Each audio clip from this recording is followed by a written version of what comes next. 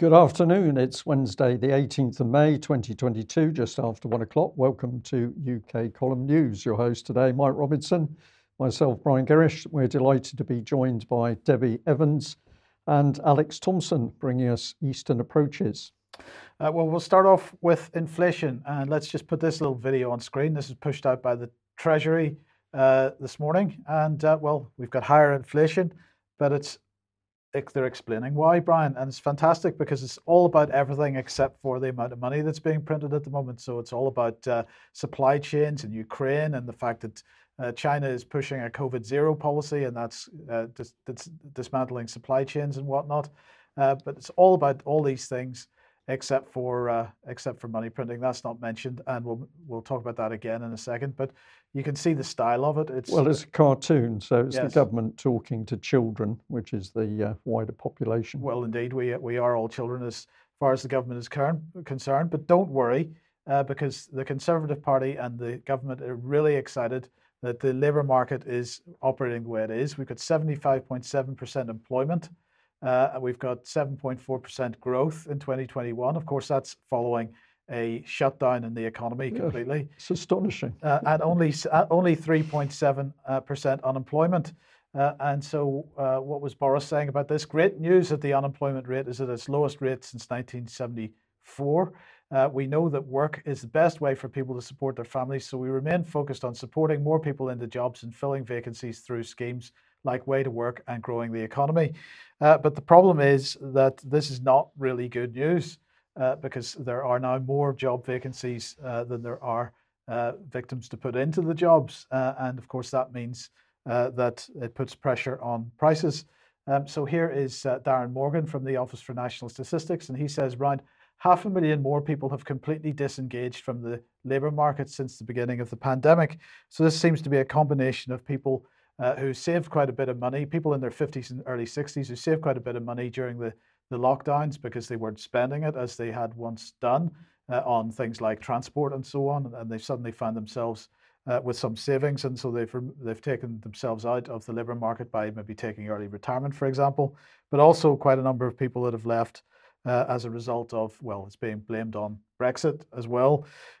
So in other words, there are lots more job vacancies than there are people in the work. And that, of course, means that employers are sort of forced to put their salaries up in order to try to keep people in positions because there aren't the people available on the job market to fill those positions should they lose an employee. And so as a result, salaries, average total earnings for March had gone above, the rise had gone up above 10%, the growth in average total earnings. So as David said on Monday, we are looking very seriously at stagflation, but don't worry because the Bank of England has solutions, except it doesn't. But what are the implications for us, for the average person in the street? Of course, it means higher prices everywhere, but not least with respect to food. And Andrew Bailey was speaking about all these problems to the Treasury Select Committee on Monday afternoon. And well, this is what he had to say. On the overseas side, I think we have risks from all the things we have at the moment. So clearly we could get more supply chain disruption in China. Ukraine, I'm afraid, is the big one in a way, which, and I'll boil that down to two things. One is obviously an further energy price shock. I think that would now come more from the cutting off of gas and distillate supply. So that's distillated products like diesel. Ukraine and Russia, I should say here, because it's a combination of the two of them, obviously. Crude oil isn't so much the issue. I think it's what would happen from a disruption. And then I'm afraid the one that I am going to sound, I guess, rather apocalyptic about is food. So when I was in Washington at the IMF World Bank Spring meetings a month or so ago, and we had the Ukrainian finance minister there. I did spend most of my time in meetings. People think I spent most of my time walking out of meetings. I didn't actually, but only when the Russian finance minister came on. But I have to tell you that I think this is a big concern because I think two things that the Ukrainian finance minister said. One is Ukraine does have food in store, but it can't get it out at the moment. Two, while he was optimistic about crop planting, as you know, Ukraine is a major supplier of wheat, major supplier of oil, cooking oils. He said, he was pretty optimistic about planting, interestingly, but he said at the moment, we have no way of shipping it out. As things stand at the moment, it's getting worse. And that is a major worry, and it's not just, I have to tell you, a major worry for this country, it is a major worry for the developing world as well. And so if I had to sorry for being apocalyptic for a moment, but that's a major concern. Well, he doesn't fill me with confidence in any way, Mike, I would say. I'm sure he's a man who's never been short of food. But how are we solving the food problem in Ukraine, pumping in more weapons? Well, absolutely, this is absolutely right. And so just to reinforce this point, this government, the British government, is in the process of shutting down the British growing industry through its environmental schemes and through encouraging people to leave the farming industry, in the full knowledge that the sort of single point of failure, which is Ukraine and Russia, that there was going to be conflict there, because they were claiming there was going to be conflict there for some time already. So if you remember from Monday's program, we were showing a little video from Harry Metcalf, Harry's Farm YouTube channel, making the point that his grain, the guy that buys the grain from him, sorry, I can't remember the term off the top of my head, was saying 1 million tons of grain less in this country as a result of the government's environmental schemes. So for Andrew Bailey to say that he's feeling apocalyptic about talking in terms of apocalypse at a time that government policy is doing that, well, we know who to blame. I mean, these guys know. He was saying in that he couldn't have predicted the Ukraine conflict. They absolutely could have predicted it. They were predicting it. So, this is a policy decision. I'm going to say they were planning it. Yes. That's for another time. Yes, indeed. Well, look, let's move on then to the Northern Ireland Protocol. And Liz Truss was giving a briefing on this in Parliament yesterday. And let's just briefly listen to what she had to say. We must restore the primacy of the Belfast Good Friday Agreement in all of its dimensions as the basis of the restoration of the executive. And we will do so through technical measures designed to achieve the stated objectives of the protocol, tailored to the reality of Northern Ireland. We will do so in a way that fundamentally respects both unions, that of the United Kingdom and of the EU. And we will live up to our commitments to all communities of Northern Ireland. So I'm going to ask Alex for a little bit of comment on this in a second, because Alex, how do you actually make a commitment to both unions and still maintain any kind of maintain a position within international law? Well, you can't, Mike, because this is an etymological, a verbal sleight of hand. One union. Okay, both entities call themselves unions, okay, and the EU has regularized this in recent years after 17 years of an irregular situation. After the Treaty of Lisbon, it now says in its own international legal documents it's a union. But the United Kingdom of Great Britain and Northern Ireland is a state, which is a union. It's got an executive, it's got a head of state, and Liz Truss is its minister. She's loyal to it, allegedly. The EU is a supranational body. These are chalk and cheese. You cannot have the same undertakings to both. To this day, the European Union is itself a treaty organization of member states. When the chips are down, it's the member states that to this day fuel what the EU does in international law. So there is no parity between them. And this is the first time I've heard Her Majesty's government talk about the United Kingdom and the EU as the two unions, as though there were any kind of parity of esteem between them, to use an old Northern Irish phrase. And what do you take from that? That Her Majesty's government is at least as invested in the future success of the EU commercially and in international and supranational law as it is in the plebs in Britain. Yes. Further fueling our suspicion that since 1947-48, when a lot of legal changes were brought through after the Second World War was allegedly won, Her Majesty's government's ambitions, the City of London's ambitions, had become European and global in scope. Right. So in order to give the impression of protecting the union, the UK government has announced a bill which is going to sort out the Northern Ireland Protocol. And if you remember, just in case you aren't aware, the Northern Ireland Protocol is all about maintaining the Good Friday Agreement and the peace process that was done to end the Northern Ireland Troubles. And it effectively established a border down the Irish Sea, which was what the British government said they would never do. But anyway, Liz Truss then went on to talk about the bill that she's introducing, and she's saying the bill will ensure that goods moving and staying within the UK are freed of unnecessary bureaucracy through our new Green Channel. This respects Northern Ireland's place in the UK customs territory and protects the UK internal market. So what she's talking about is a customs arrangement where you effectively have, Alex, a nothing to declare channel for people that are supposedly pushing goods only into Northern Ireland and not into the Republic of Ireland or other EU countries. Well, what's the response been? Well, as we would expect, here's Jeffrey Donaldson from the DUP saying it's a good start, but not enough. So the DUP is still refusing to help establish or re-establish the Northern Ireland Executive in the Assembly because they're saying that this is not going far enough. But at the end of the day, it isn't possible to go far enough and maintain the terms of the Good Friday Agreement. You can't. I know that we have quite a few younger and foreign viewers who are completely new to this, but in 1998, the settlement brokered with the presidency of a US senator was predicated upon the idea that there were two layers on top of the UK and the Republic of Ireland, in which the whole of the British Isles was a single customs zone. One is the 1930s era Common Travel Area, and the other is the membership of the European Union's institutions, which had various names through the years. Now, for short, we call them the EU, but there's various of them. Now the UK's left one, but is by prior treaty committed to the other.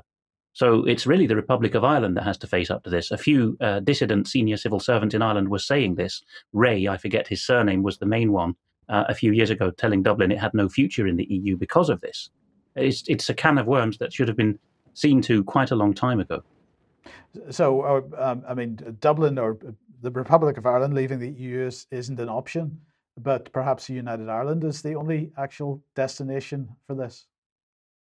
Well, those of you who in the audience who weren't following the last European Commission closely may not be aware, but we reported on it at the time, that when Juncker was the alleged boss of the EU's most powerful institution, the permanent civil service, the European Commission, although technically he can be outranked by the member states at the Council, when Juncker was supposedly Mr. EU, his chef de cabinet, his permanent civil servant, was a German named Martin Sellmayr, who was widely reported in Brussels as having said that England's price for leaving us will be Northern Ireland. Yes. Okay, right, let's move on then to this. In the Telegraph, in embracing Sinn Féin, Nicola Sturgeon has shown her true colours.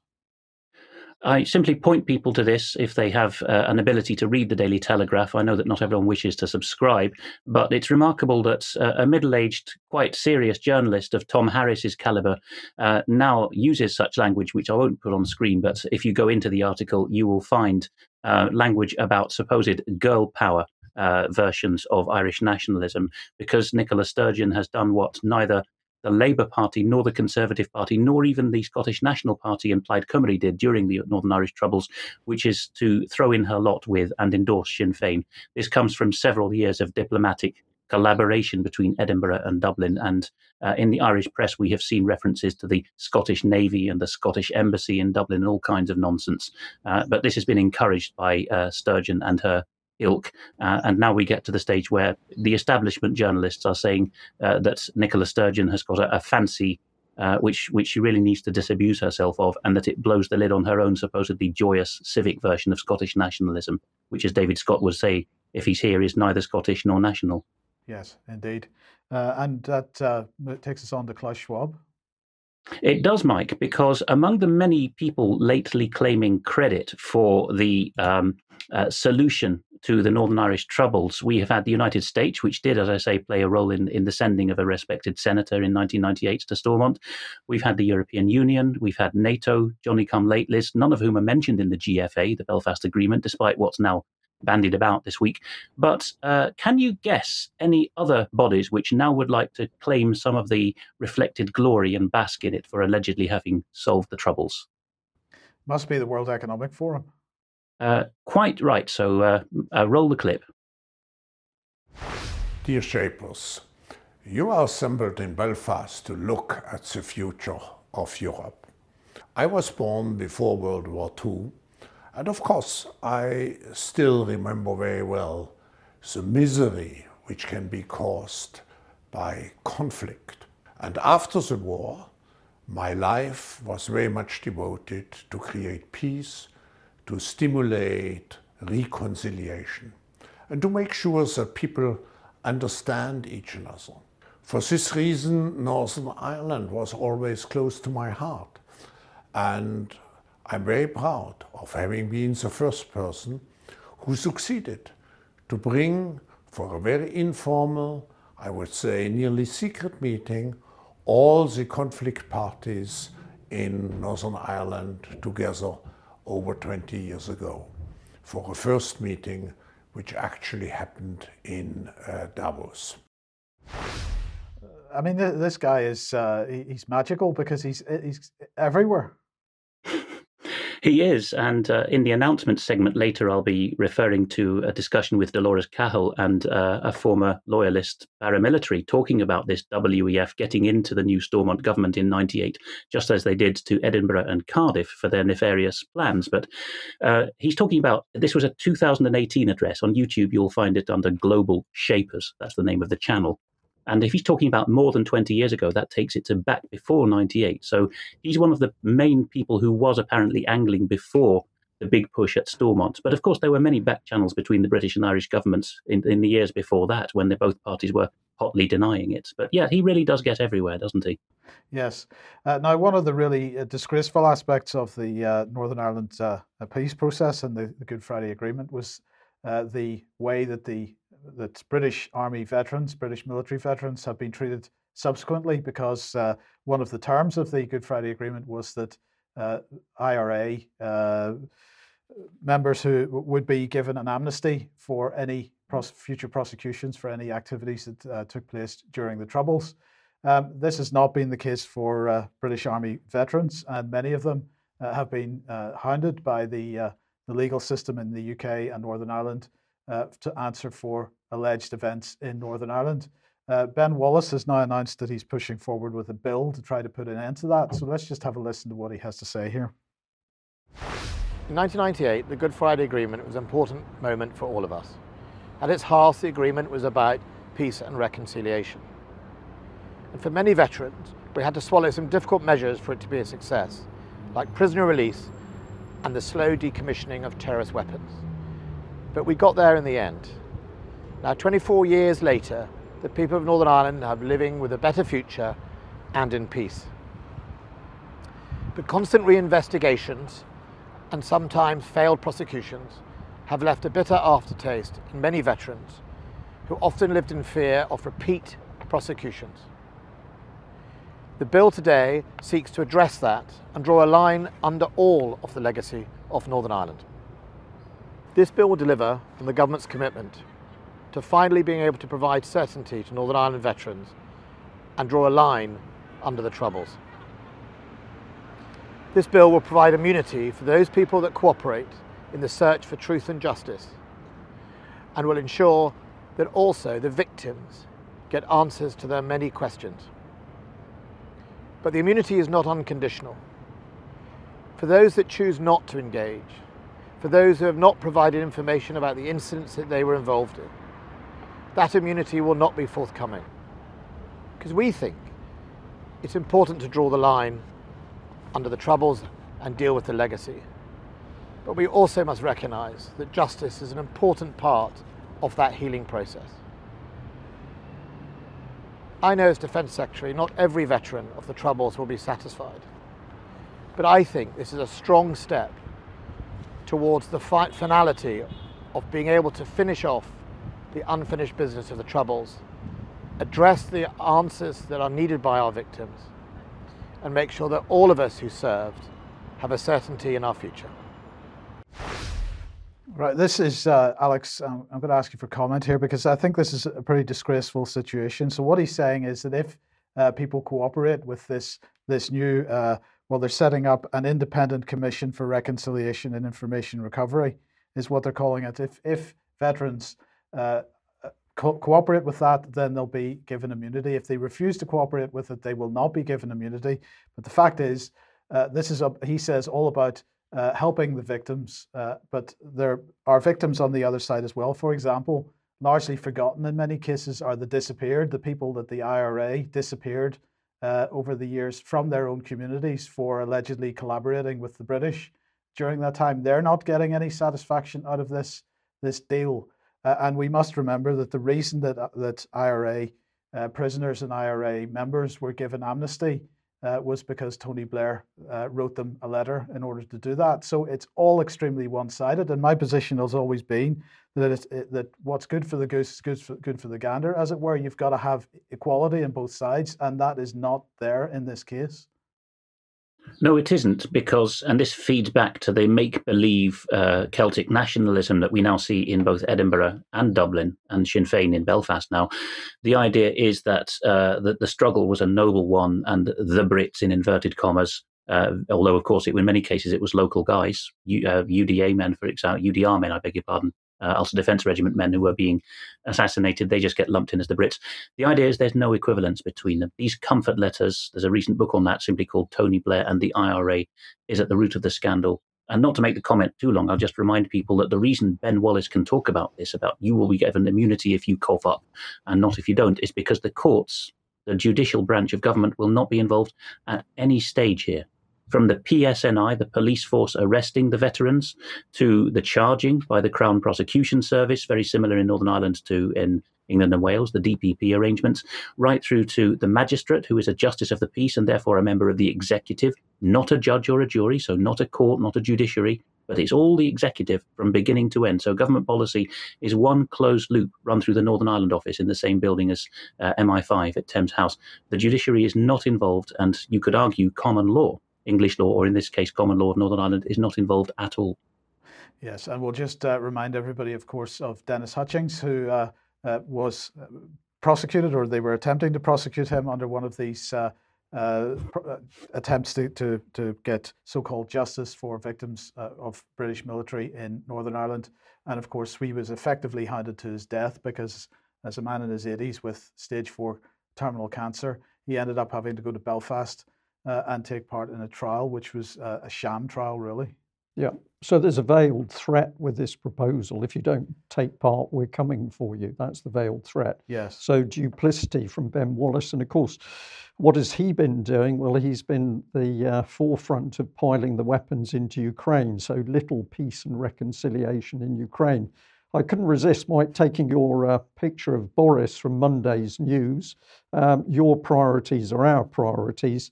Well, let's just remind ourselves that the public are not to have any priorities unless they're the government's priorities. And the government's priorities are for a weakened Russia and regime change. So as we report on Mariupol, just think about what the real agenda of the UK government is. It's not to support the Ukrainian people. It is to weaken Russia and bring down Putin. But some of the national, international press have been carrying some images of the recent surrender as of Azovstal in Mariupol. Don't think you're allowed to call it a surrender. Well, we'll have a discussion about that, Mike, but I'm going to call it a surrender. From a trickle to a flood. This is something else that's not been talked about. Quite a few places covering the drone footage, which this is an image from. But what we need to know, of course, is that if you go into the small reports, what happened was that a number of fighters came out with a white flag. They surrendered. More followed, to the extent that the commander of Azovstal was forced to actually call a surrender for all of his forces, because basically he'd lost control of his own forces. But once he'd done that, that forced Zelensky and the Ukrainian government to declare the surrender, the so-called surrender. So the reports that are in the paper just skate over this, but essentially what started to happen was the fighters themselves took actions into their own hands and walked out with the white flag. And it's very noticeable that if you search online, you can find some of those fighters talking about being utterly betrayed, feeling that they were betrayed by the Zelensky government's refusal to let them lay down their arms and walk out. So we've got two little clips here, which I'm going to play without any sound. There's nothing of any significance, but the first part of this one is the drone footage showing a slow trickle of people coming out. And of course, we can see by the stretchers that there's a significant number of wounded coming out.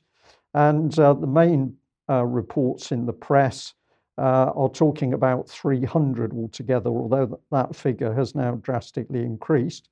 Other footage starts to show the numbers, and you'll notice straight away that there are women amongst the men. Interestingly, that lady had police on her arm. Whether she was police or not, I wouldn't like to say. What was the other lady? A sniper, possibly. But it's significant to watch the calm professionalism of the Russians. In the film clips that I've watched, I haven't seen any overt aggression towards these men, although one would have thought that the Russian soldiers might hold some of them to account. All of the footage is showing them behaving in a very professional way. But what are we witnessing? Well, clearly we are witnessing the Ukrainian fighters surrendering to the Russians, and they're being patted down before they're being taken off to captivity by the Russians. So there's no ifs or buts here. This is a surrender of the Ukrainian forces, albeit that we can see that this group at least are receiving full and proper treatment by the Russians. None of this shown by the BBC or international news, because of course that's not the image of the Russians that we want to show. So let's move straight on to the second clip, and this just gives a little bit more detail of the individuals in the buses being taken off into captivity. And the key thing of this is spend a little bit of time and have a look at the people, because you can read an awful lot from the faces of the individuals that are in these buses, going for what must seem to them to be a very uncertain future. But there again is no doubt that the Russians are treating these people properly. But here we've got an example. We seem to have a mixture with civilians and women mixed in with the fighters. Now, is this because there hasn't been a separation process at the moment, or is there some confusion on the Russian side as to whether those apparent civilians or people who appear to be civilians are connected with the fighters? You can see by the tattoos and insignia, we've certainly got Azov Battalion men on the bus. And if you have a look at them, some of them are smiling, but most of them are in a very reflective mood. And I can imagine that they're very worried about what is actually going to happen to them. In just a minute, we should see a little clip where there is a man with a British flag on his sleeve. So is this one of the British mercenaries over there? We can't be sure, but certainly the mercenaries are not going to be treated extremely well by the Russians. And of course, at the moment, we've got the Russian Parliament suggesting that they ought to face the death penalty. The dog doesn't look too happy either, and I wonder what the fate of that dog will be. But probably this last man that we're going to show sets the scene: utter despair, and I would suspect exhaustion. Well, let's move on to how things have been reported. And the key thing that we can see straight away, we've just taken The Guardian here as an example, but oh dear, we can't see the word surrender at all. Something different has actually gone on. So surrender is out and evacuate is in. And we can see here that in each of these reports, wherever they're coming from, and these are more worldwide, nobody wants to talk about the surrender, which is the reality. They're going to talk about an evacuation. Well, Alex, I should really defer to you, but I did a little bit of homework here because I thought it would be useful to have a look at the Cambridge Dictionary definition of surrender: to stop fighting and admit defeat, and then they give an example. The rebels' ammunition is almost finished, and it's only a matter of time before they surrender.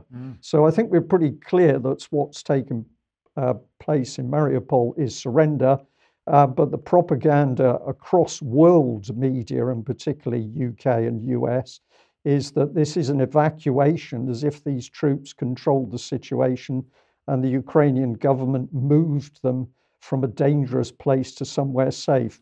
Very quickly, Alex, this is pure propaganda by the British government and the Americans, but we'll stick with UK at the moment. Pure propaganda by manipulating how events are described. Of course, English is very rich in words, as I've said before on many occasions to viewers. Always bear in mind the legal, the law of war aspects to this. If you surrender, that's the only word used in the Geneva Convention and other relevant treaties and documents, then you have the protections, and you also admit that you are a combatant. Evacuation is PR language used for the home front. The second clip you showed, by the way, was originally from the Western deep state outfit, Radio Free Europe, Radio Liberty, and it came from their Ukrainian language service and was footage from the village of Olenivka in Donetsk. So this has been rebadged by Reuters, but it shows that the West would like this heart-rending scene, maximizing what's going to happen to me, troubled faces, to be shown to Ukrainians and thence to be replatformed to the West. Well, thank you for that, and well done for picking that one up.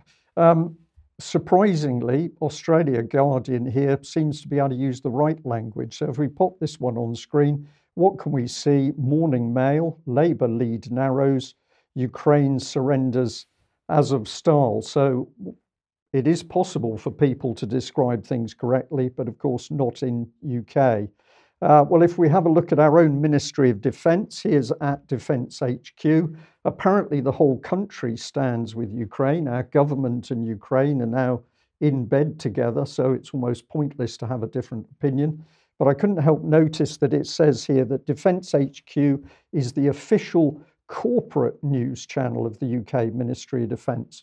So does that mean our UK Ministry of Defence is now a corporation, Mike? I'm tongue-in-cheek a bit, but... Or the news channel is a corporation? Well, the news channel is a corporation. I don't know, but I find it, as an ex-serviceman, I find it offensive to see this yellow and blue on what should be an official UK Ministry of Defence posting. If we have a look at some of their intelligence updates, this is the 18th of May. This is describing Russian forces around Mariupol. People can freeze this and have a look at it on screen or go to the source. But I'm going to tell you that what they are not talking about is a surrender. It is as if it has not taken place. So this is pure propaganda by the UK Ministry of Defence. If we go back a day, 17th of May, now we've got accusations that all the Russians do is shell residential areas. There's no mention, of course, of the Ukrainian forces hiding in residential areas, forcing this to take place. So this is more Ministry of Defence propaganda. But if we go back to the 16th, what do we notice on the map? Well, this is really good because Mariupol has simply disappeared. It's quietly slid off the map and nobody wants to talk about that. But we have some other propaganda techniques coming in here because we don't want to discuss surrender, but we're quick to say, well, are we going to start swapping these fighters? So this is Associated Press report here. But what is interesting is in this report is saying that there's now nearly 1,000 Ukrainian troops that have handed themselves over, 260 left Monday, nearly 700 have left since then. So this makes the fact that we can't get the truth out about what's happening even more outrageous in UK, and certainly the BBC and the wider press should be utterly ashamed of themselves. But let's just remind ourselves with this little tiny video clip about what sort of troops we're talking about when we're talking about the Azov Battalion. It seemed like an odd way to spend a Saturday, watching the blood sports at a festival for far-right extremists. This was the summer of 2019, and I'd gone to Ukraine to learn more about these groups. From the crowds, one thing seemed pretty clear about them. They weren't bothered by the fact that this event was organized by the Azov movement, a far-right group that has increasingly been linked to violence around the world. The shooter is linked to a 74-page manifesto filled with white supremacist rhetoric. FBI agents say he expressed a desire to travel to Ukraine to fight with a far-right paramilitary group. At least one member of an American hate group also trained in Ukraine with Azov Battalion.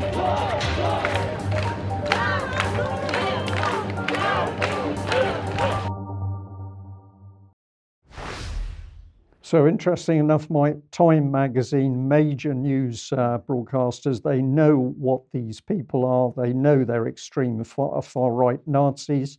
And yet, as far as the UK and the BBC are concerned, these are acceptable people, and we can run propaganda in order to protect them. So I'll just bring this on screen because, of course, this is the state of the nation at the moment.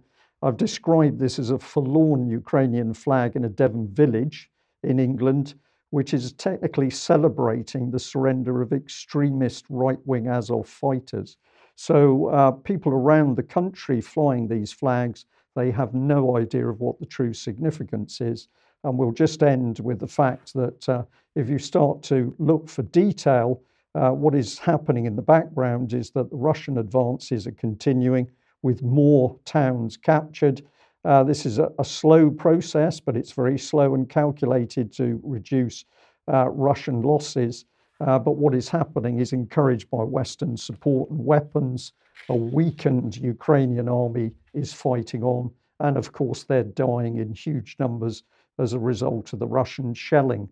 So we are responsible for that. Ben Wallace is responsible, Boris Johnson, and of course the BBC ultimately. Well, let's have a look at Jens Stoltenberg. There he is. And he is so excited because the formal applications by Sweden and Finland have been submitted now. There they are. There's their bits of paper in their hands. They're well, more like cardboard that they're going to hand over. It's like a school report, Mike. Yes, isn't it? And the Swedish children. Yeah, they are children. Anyway, I was more interested in what's the Russian response to this, and I'm very interested to see what Alex has to say about this. This is what Sergei Lavrov said. Finland and Sweden, as well as other neutral countries, have been participating in NATO military exercises for many years. NATO takes their territory into account when planning military advances in the east. So in this sense, there's probably not much difference. And then he said, let's see how their territory is used in practice in the North Atlantic Alliance. And actually, Alex Putin then went on to make a statement that which is a bit more, giving a bit more information on that. He's very keen to see what happens in practice, what arms are moved into Finland and Sweden and so on, and what how many foreign troops are moved into Finland and Sweden as well. So I wonder what your thoughts are on the Russian response, which seems to be quite muted at this point. It is dry and laconic, and of course he is the foreign minister. It would be Shoigu, the defense minister, who would have chapter and verse on just what assets, air, sea and land, are going to be moved or retrained as a result. But it's at the diplomatic level that this is a big blow to Russia, because the way in which Brezhnev and his Finnish counterpart, who was a long-serving president running the same length of term as Brezhnev, reached agreement in the 70s on Finland's neutrality, even gave its name in both English and Russian to other countries. Finlandization in both languages means Russia seeking to get buffer states around it for its own protection. That word is, for example, now used of Russo-Armenian policy. Now, the poster boy for that policy has plopped into the alliance. So it's a reverse on the diplomatic level, but knowing Russia and knowing the Finnish relationship, the result will be measured in decades. So I'm not that surprised that the first response hasn't been explosive. Lavrov is known for keeping his cool. Yes. Okay, and that I think this is a telegraph again, how Putin's disastrous war exposed the folly of Macron's EU army. This is just to put that screenshot on screen. I don't want to give much credit to the Daily Telegraph, particularly not Simon Heffer, who's been dubious in the past, but you can see that the propaganda line being sold to Middle England here is silly little EU unification, an initiative of the Continentals, don't you know? Nod, nod, wink, wink. But now Putin's lost the war, it shows that the real thing to go for is, as the subheader says, a resurgent NATO, as if there were any difference between them. Because, of course, whether Britain is half in or half out of any of these bodies, it's Britain, its own coterie, that's pulling the strings. Now, in fact, fully 5 years ago, I started talking about some of this, and people can find this on the UK Column website in the defence topic area from the menu, or they can search for the words in the headline. And Sir Gerald Howarth, who had been largely responsible for the strategic defence and security reviews going through in 2010 and 2015, cutting the Nimrods, for example. He was also chair at the time of the all-party parliamentary Ukraine group. And this charming lady at the time, who was a change agent that I described, Svetlana Zalishuk, was with his co-star, his guest, talking in Parliament in London about the strategic relationship. And I'd just like to bring this paragraph out of my writing from January 2017. One needs to manufacture a bogeyman in order to gain even the semblance of public traction for a new military force where one did not previously exist, i.e. where people were not keen on war.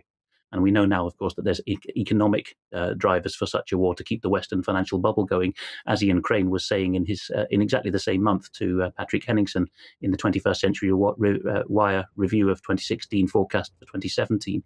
And I went on, Ukraine, like Syria, represents an ongoing conflagration on Europe's eastern periphery, both conflagrations being stoked by the EU, the BBC, and the Obama administration, that is an ideal foil or catalyst for the rhetoric of the need for Europe to do defence jointly. So Britain has been well behind this, despite what Heffer is now writing in the Telegraph. It's not either or, it's both and both of them are stirred, actually, by Britain. Now, a bit of this truth came on to Sky News recently, where the deputy chief of Russia's permanent representation to the United Nations in New York was being interviewed by Sky News' long-term news anchor, Dermot Monahan, and he managed to sneak in and refused to be summarily silenced a bit of truth about the rhetoric which Zelensky had brought out for VE Day, which in the former Soviet world is marked on the 9th of Europe and is called Victory Day rather than VE Day. And of course, there had been a share on Zelensky's Instagram account of a heroic Ukrainian soldier, which Zelensky had accompanied with rhetoric of "we are fighting resurgent Nazism" from the Kremlin.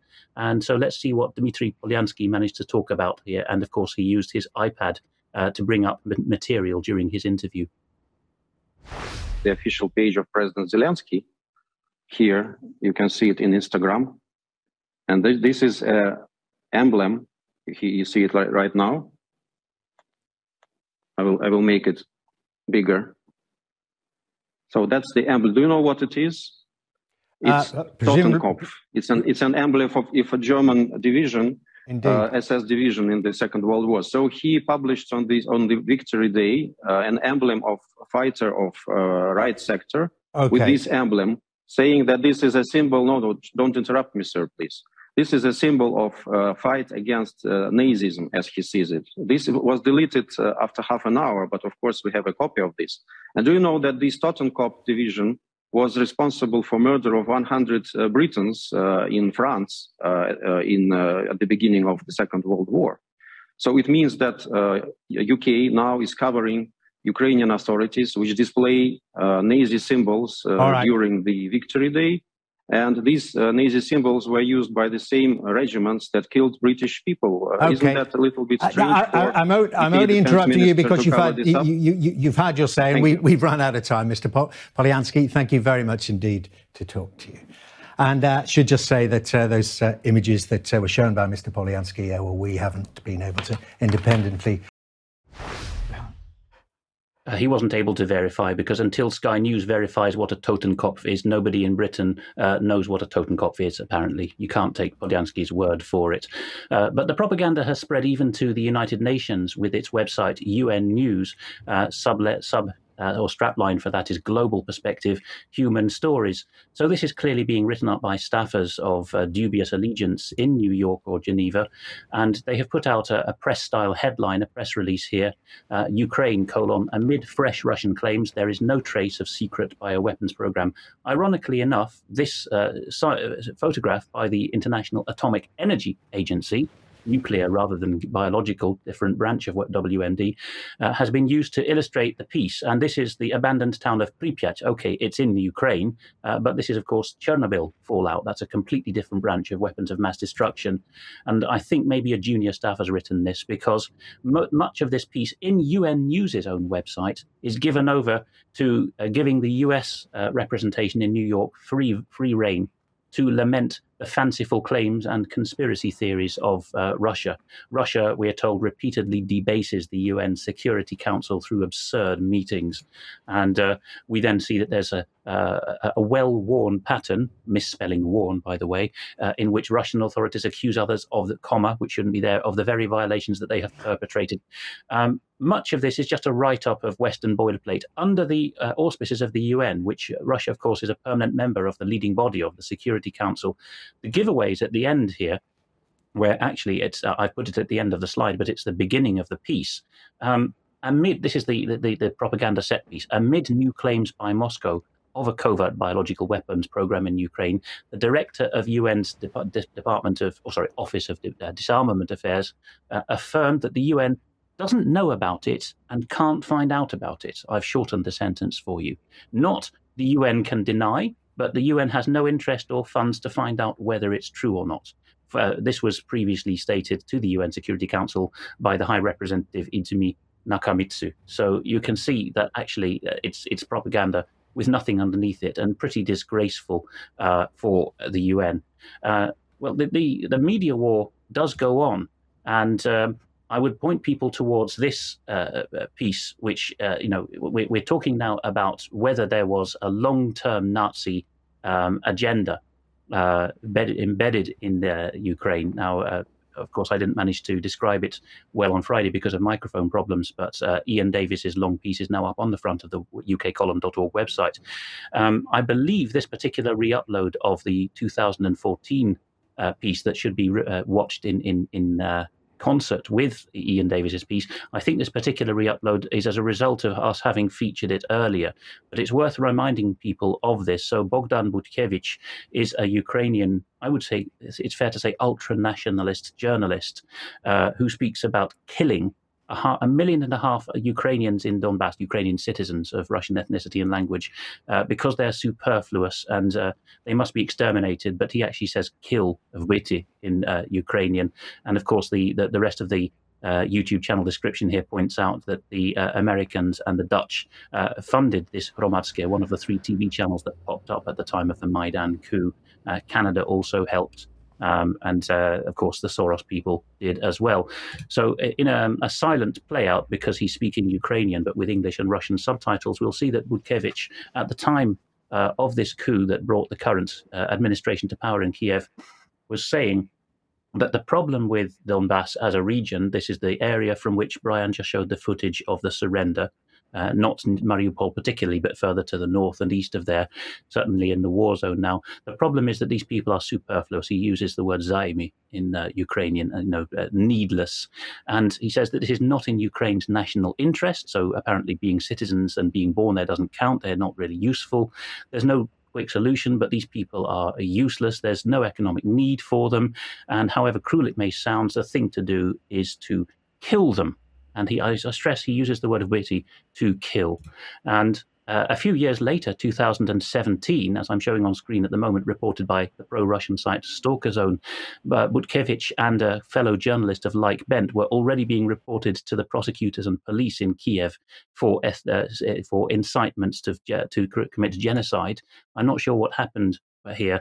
2 months ago, someone on Reddit, notably an unsourced website, we always give that caveat with such sites, was reporting that Butkevich was falsely reporting that Ukrainians have heroically pushed the Russians substantially back from the Kiev area, but the photograph he'd uploaded was geolocated to the outskirts of Ivankiv, far beyond anywhere that the Russians had ever managed to get, at the furthest advance. We're increasingly being told, though, Brian and Mike, that it's all worth it, that all of this money, this big push in money is worth it. So with an eye on the clock, I'm going to go quickly through some of the propaganda to that end that's being featured in the mainstream media now in the West. And first of all, a very good read, which Vanessa Beeley's website, thewallwillfall.com, has brought to our attention, is the question that Butkevich was talking about. If we clear the people off the land in Donbass, can we sell the shale gas, even though it will make the land uninhabitable? So that's worth looking into. Defense One, meanwhile, is saying stop making a big deal about Sweden and Finland joining NATO.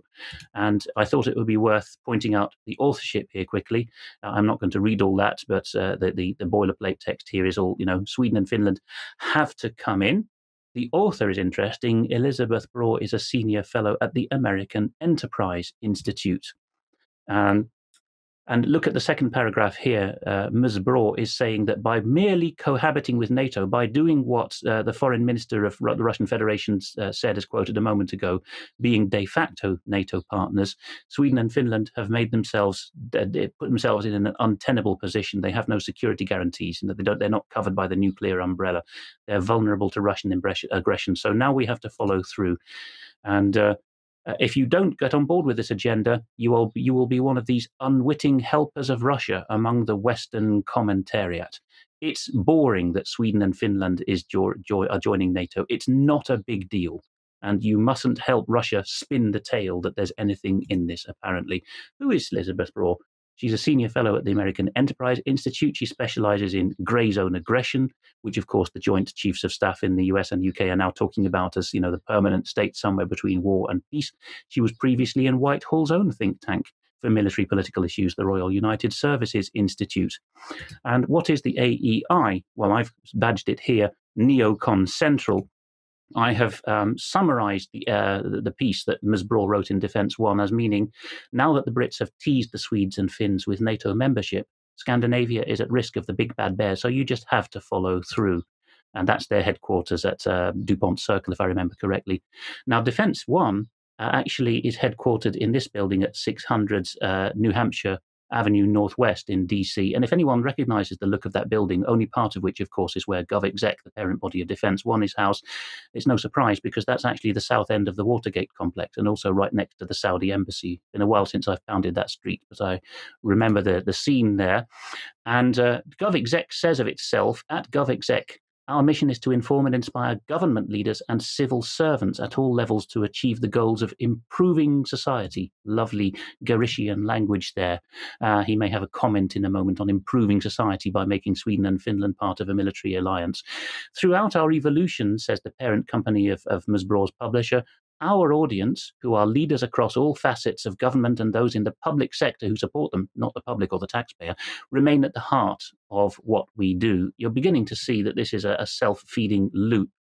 To close this segment, NBC News, a big, a rough equivalent of the BBC in the USA, though funded differently, in its Think section, has this piece by he's not a specialist by background. He's quite young and a generalist, but he's become a military writer recently, Sebastian Roblin.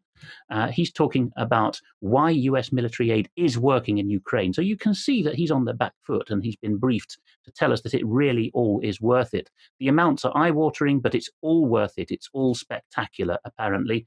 So $40,000 million is being sent to Ukraine. You played Rand Paul recently, who's referred to in this very piece by Roblin, saying, are we crazy to be giving this amount of money? Apparently, it's much less than spent on Iraq and Afghanistan and Vietnam, which, of course, were whole generation wars. I think there's a hint there about how long the Ukraine war is going to last. But it's far more effective, we're told. And so a piece of Roblin's article, which has been highlighted by the sub-editors, is that, watch the weasel adverbs here telling you how to think and what to think, Washington wisely arranged for Ukraine to receive old Soviet junk because the troopers could operate them, rather than reflexively or by habit favoring US-made equipment. How noble, apparently, this is. And Roblin also tells us that it's shifted to training, US has shifted to training Ukrainian soldiers in European countries. How wise, how long-term, what a wonderful strategy. There is a vote which had nearly 10,000 votes. I put this poll when I checked it last night. Should the US give more military aid to Ukraine? If you said no, you found that you were in a 5% minority and reprimanded for having a strong view on the matter. And Roblin says that in the years to come, another hint, there will be long-endurance combat drones, these because the Bayraktars are apparently not sufficient for all the purposes, as we've been seeing recently, and really heavy stuff is going to come. Now, the next graphic is actually from that is from Task and Purpose, explaining that military-grade stuff in the US is admittedly just another way of saying cheaply made junk. So you can see that the military contractors are winning both ways here. That's pieces by Jeff Shogol. But here we have the Washington Post, and sorry that I haven't put the graphic on screen to accredit them, giving us an infographic on just how exponentially the spending has risen. This is the end of my segment, finally. So you can see a steady growth, if you're watching with video, of the y-axis going up to $4 billion, a mere $4,000 million for the Ukrainians in military aid, or lethal aid as it's bracketed, since the start of the war on the 24th of February. That's going up bit by bit. But in a moment, the entire scale of the y-axis is going to be folded down to a point. So that's $3.8 billion within 3 months. But we're going to see in a bar on the left-hand side that for the previous 7 years since the coup and since the journalists started calling for killing everyone in Donbass, the US sent just 2.7 billion, a mere 2.7 billion, nothing to worry about. And that is all paling now in comparison with what Congress has just approved, $20,000 million. It's all worth it, apparently.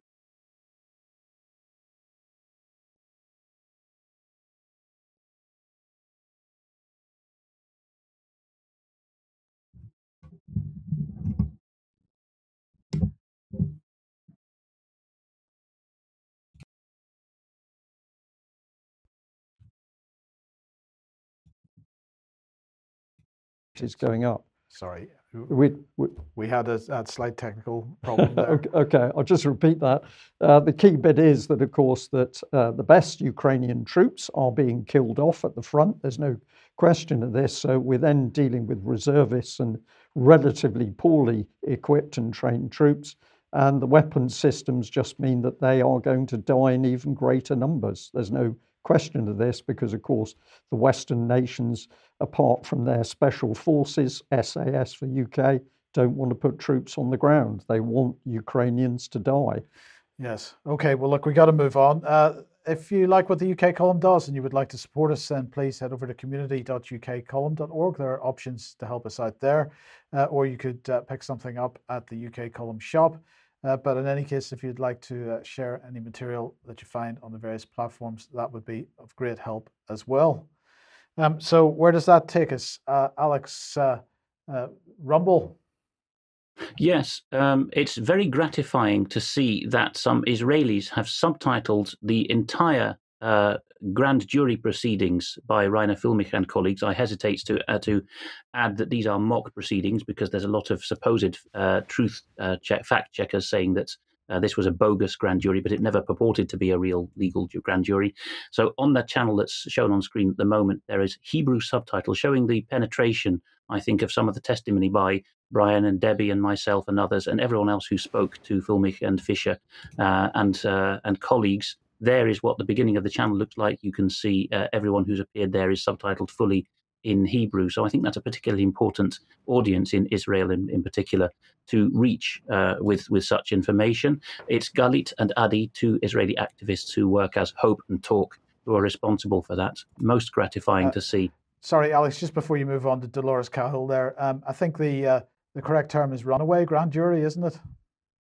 It is, because a grand jury is either tasked by the legal system to look into whether a crime's been committed or not before it goes to a petty jury, a trial jury, or it gets together in any common law system and says, we think there's a case to answer and we need to find out what's going on here. And that is a self-directed or runaway grand jury, every common law jurisdiction's worst nightmare, because it's perfectly lawful for that to happen. Yes. In other brief announcements, on TNT Radio, I have been speaking over the weekend to Dolores Cahill, a professor well known, I think, to most of our audience, and there were two 1-hour episodes uploaded on Saturday, one in my own right with Dolores, talking about supranational law, among other things, and Ireland, and psychological manipulation. And in the second hour, we were joined by a remarkable former loyalist paramilitary from Northern Ireland, Martin Snodden, who's had a very rich life experience in changing his path in life after his release. Well worth going to listen to. Also, a couple of days ago, Dan Astin Gregory released a new interview with me, majoring on the Ukraine. And so that I'm not just plugging myself, I would also say that James Dellingpole's latest in the Delling Pod is an interview with the Swiss military intelligence colonel Jacques Baud, B-A-U-D.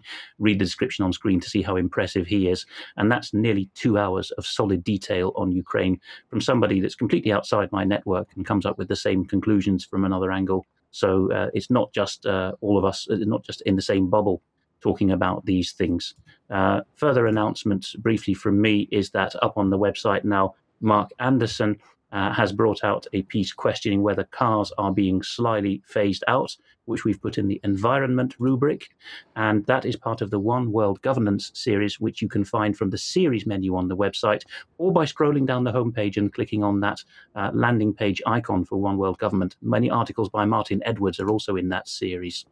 And this is really happening locally as well. So a Kent viewer south of London pointed out that the refuse collection trucks in his council area around Gravesend are already saying that it's safe to shop local.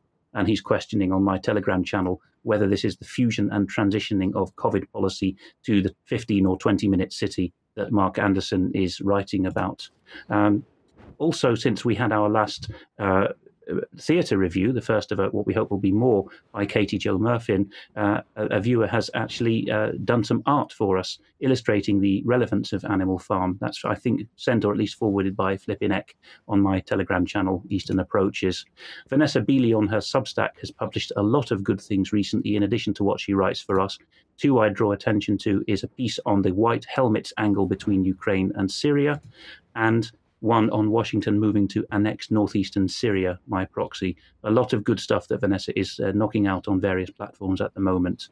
And one more from me. Chatham House, apparently it does it several times a year, the world's biggest and darkest think tank, senior to anything in the USA or Europe, is calling for young professionals and students to attend an online open day to discover more about life in this world-leading think tank, which steers the world according to City of London and Milnerian policy. A webinar on the 26th of May. If you feel up to it in a lawful and calm manner, why not join and see what you can wheedle out of them? Apparently, you can find out more about what Chatham House does, the Royal Institute for International Affairs, and learn how to engage with this government steering body. Yes, indeed. Okay, thank you very much for that, Alex, and actually a gentle introduction into the subject of health. So we'll bring in Debbie Evans. Debbie, thank you for staying with us. And I want to lead you off with your excellent email to the Prime Minister, because I thought this was a very plucky thing to do. Let's bring it up on screen and we'll read through for our listeners. Dear Prime Minister, under the Freedom of Information Act, I would be grateful if you would tell me the named individuals from the UK government, public bodies and private organisations who will be representing the United Kingdom at the World Health Assembly in Geneva, May the 22nd to May the 28th.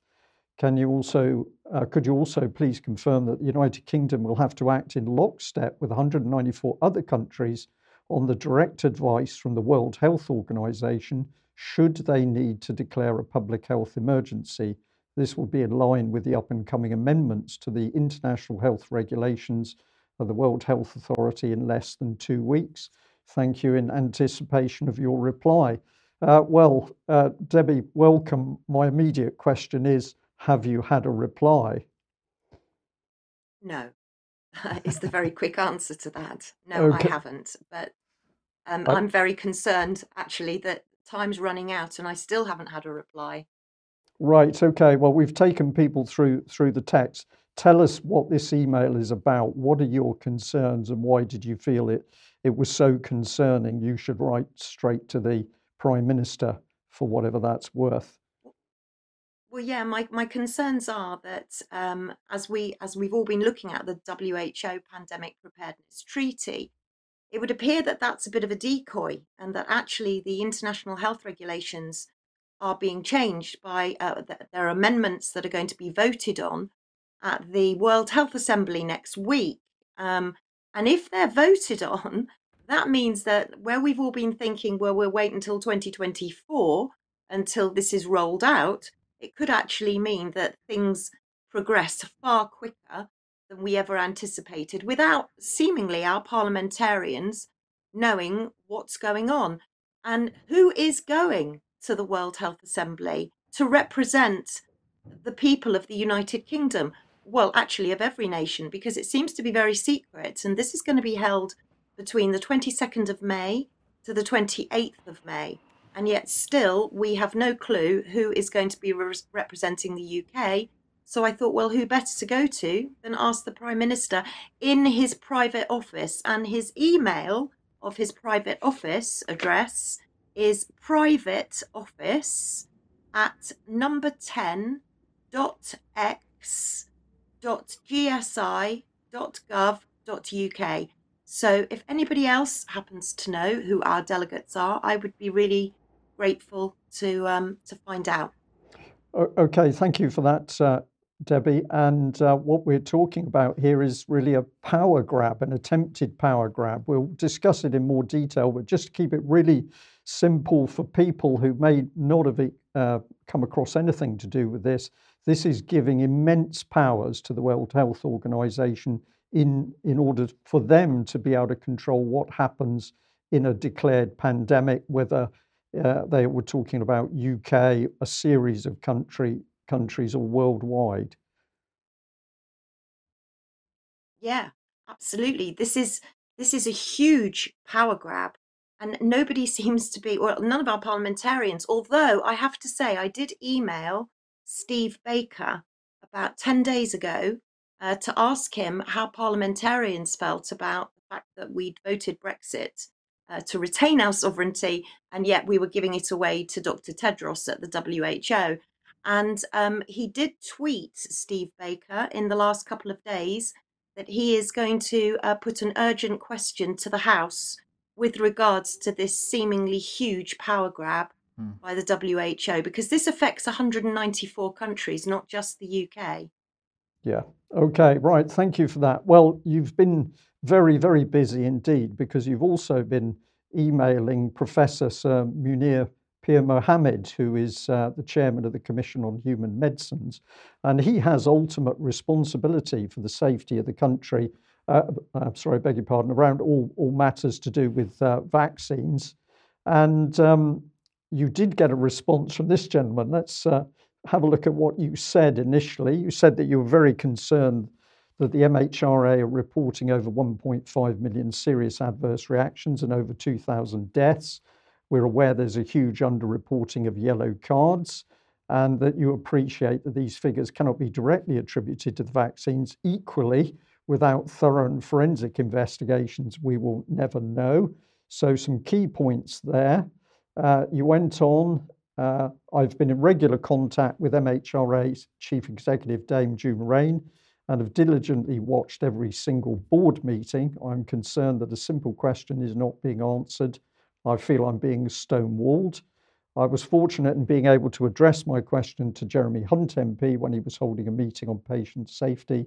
I am relieved that he too takes the large number of serious adverse reactions as very concerning.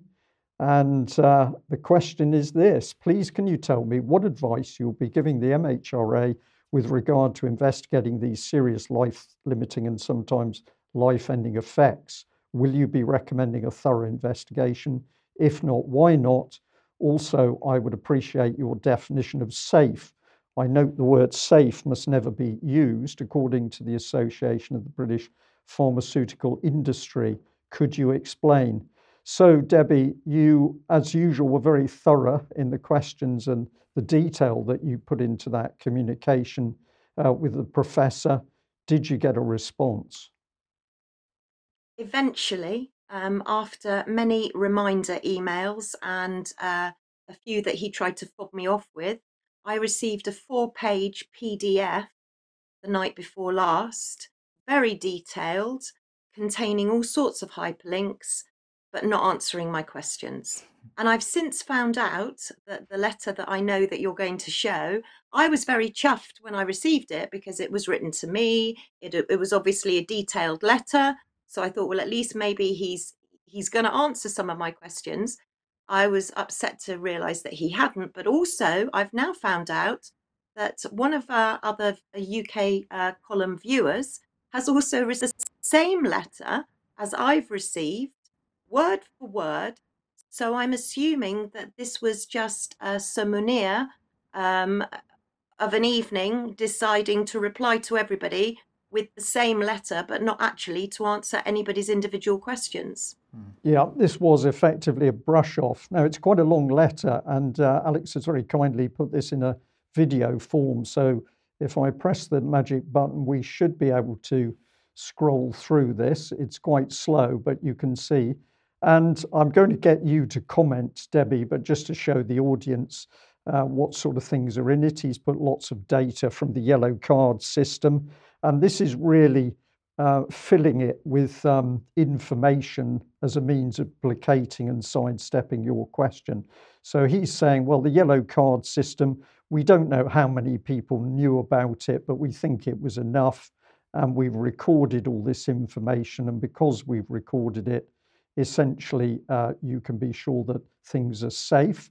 So there's apparently a detailed strategy by the MHRA on what they do with the data as a result of working with a working group. And of course, one of the things that he does, which they always do, is talk about the number of adverse reactions compared to the, of course, vast number of the vaccinations. I think that's a bit of a diversionary argument, but it's also talking about what's been prevented. 230,000 hospitalizations have been prevented in people over the age of 45, while over 100,000 deaths have been prevented. Where's the evidence for that claim, Debbie? Or those claims? No, there isn't any. There isn't any. And you know, when you look at that letter, and I know that we're going to discuss it in Extra, and I've also written an article about this because my interpretation of it means, well, I believe that what he's saying, and I found it a struggle, I had to reread it, and anyone else that freezes the screen and has a look at the letter will come up with their own interpretation. But it appears to me as though he is blaming the deaths and the serious adverse reactions that we were looking at with regards to the vaccination as being caused by the coronavirus. So he would appear to be suggesting thrombocytopenia, myocardial infarction, cerebrovascular accident, all of these, blindness, deafness, all of these absolutely horrific serious adverse reactions and deaths are caused by coronavirus. He also says that the MHRA are proactively recruiting 2,500 vaccinated women through the yellow card system. He also says that he's pleased to receive yellow cards. Well, for me, one yellow card is one too many. He's also using very nuanced language, coincidental, suspected, spontaneous, all of this very nuanced language. And you know what? At the end of the day, he is saying that his role and the MHRA's role is to inform us of adverse reactions and to inform us of mitigations. So what they do is they put on their website that they've seen cases of anaphylaxis or they've seen cases of myocarditis. They've put it there. They've advised us. So now it's down to us. So because they've actually reported it on their website, they're absolving themselves of, well, it would appear to me as though they're absolving themselves of all responsibility. And there's a big nuance of language as well, which I know we'll talk about in Extra Time because we're short of time, but in the words efficacy and effectiveness. But I know that we're going to talk a little bit more about this in Extra Time. But the letter is loaded with many more questions than answers. Right. Well, we'll just pop this on screen just to emphasize this particular point, because I know that you were keen on doing that.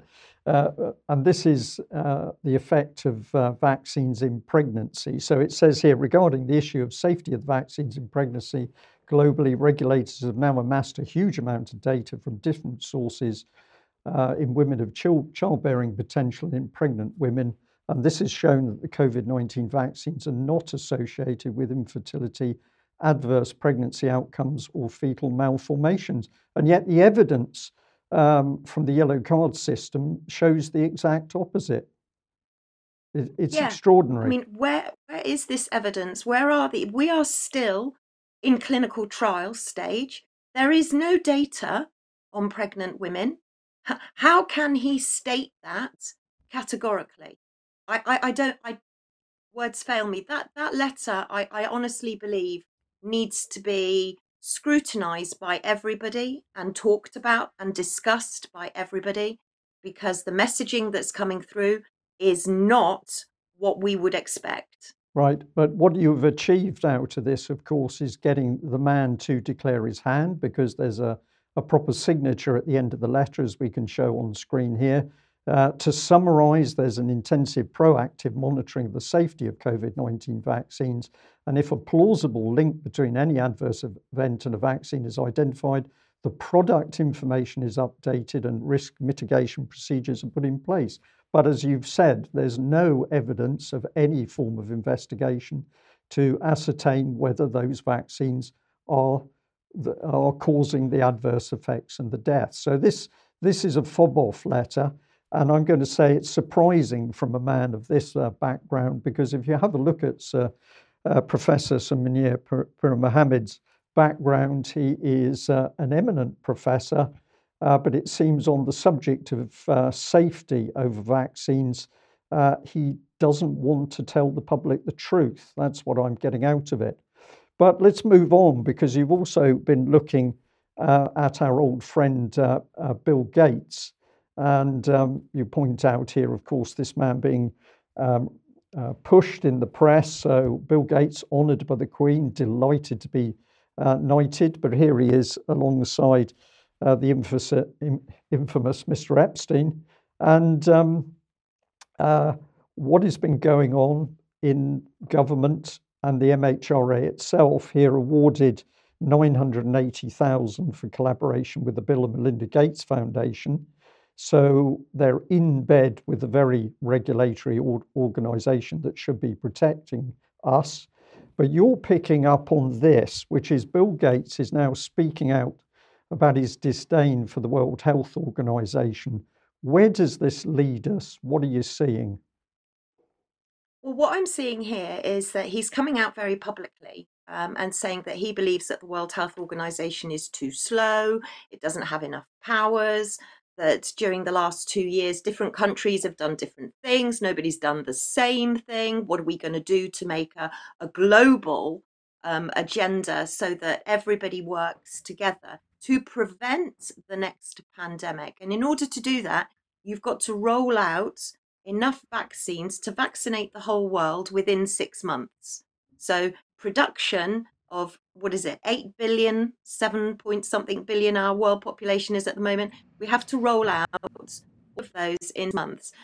And he's suggested to do it. The WHO have said, well, okay, well, we might have had a bit of a problem over the last 2 years. So let's have some suggestions about how we can do things better. And one of the suggestions that seems to be really way up there on priority is Bill Gates has offered to fund the GERM team. And the GERM team stands for Global Epidemic Response and Mobilization. He's agreed to put $1 billion into it and then to fund it with the same amount, $1 billion, for the next 5 years. And this is to take, I'm looking at it and thinking, is Bill Gates actually going for a power grab of the WHO? We're saying that the WHO are going for a global power grab, but who's grabbing the WHO? And the GERM team would be set up by Bill Gates. He would employ 3,000 epidemiologists. He would set the whole thing up, and on his say-so or his team's say-so, advice would be given to Tedros, and Tedros then would roll out that advice to the rest of the world, effectively meaning that Bill Gates is going to control what the World Health Organization are putting out to the rest of the world, which is really terrifying. So the germ team, Meet the Germ team, will be going to different countries searching for germs. They'll be playing what he's calling germ games. So this is a very dangerous game for the whole of the world if we think that one man is going to be taking possibly control, and that's just my interpretation of the WHO. So we need to be keeping a big eye on the World Health Assembly next week, because if this gets voted through, then it's likely that Bill Gates's germ team will win that right to make the advice available to the WHO. And also, Bill Gates is also wanting to. He's the reason that we are seeing problems with farming and animals and food supplies is because he believes that animals are to blame for all of the pandemics and viruses that there are around. So basically, if he can have a world where we don't need to kill animals, we won't get the spread of disease. So that's his theory around farming and diminishing farming and the production of meat. Debbie, thank you very much for that really excellent summary. I'll just jump back a little bit to stress to people how important this is, because you picked up on words that were coming up around between Gates and the World Health Organization. But have a look at this slide here. What are they really talking about? Well, the words, all-encompassing words, are strengthening global architecture for health emergency preparedness, response, and resilience. So this is security, Mike, isn't it? This is security. This is not health.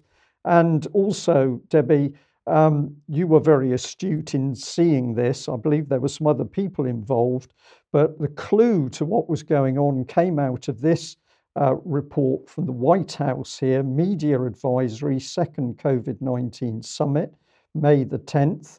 The United States as first COVID Summit chair, Belize, as CARICOM chair, Germany holding the G7 presidency, Indonesia, etc., is going to hold this summit on Thursday, May the 12th, 2022, joined by a lot of other countries. But have a look at who's also included here. There's Wellcome, there's Google, Find, Global Alliance for Diagnostics, Open Society Foundation, Bill and Melinda Gates Foundation. So we've got a mix here of world globalists, governments and foundations, trusts and corporations plotting this power grab. So people can find this or freeze it on screen and have a look for it.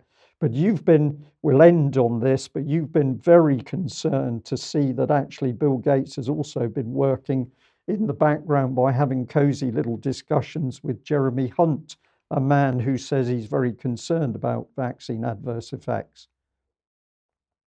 Yeah, Bill Gates and Jeremy Hunt had a very cozy little interview, which can be found on YouTube. It was done in November, I believe, 6 months ago, November 2021, at Policy Exchange, talking about the germ games.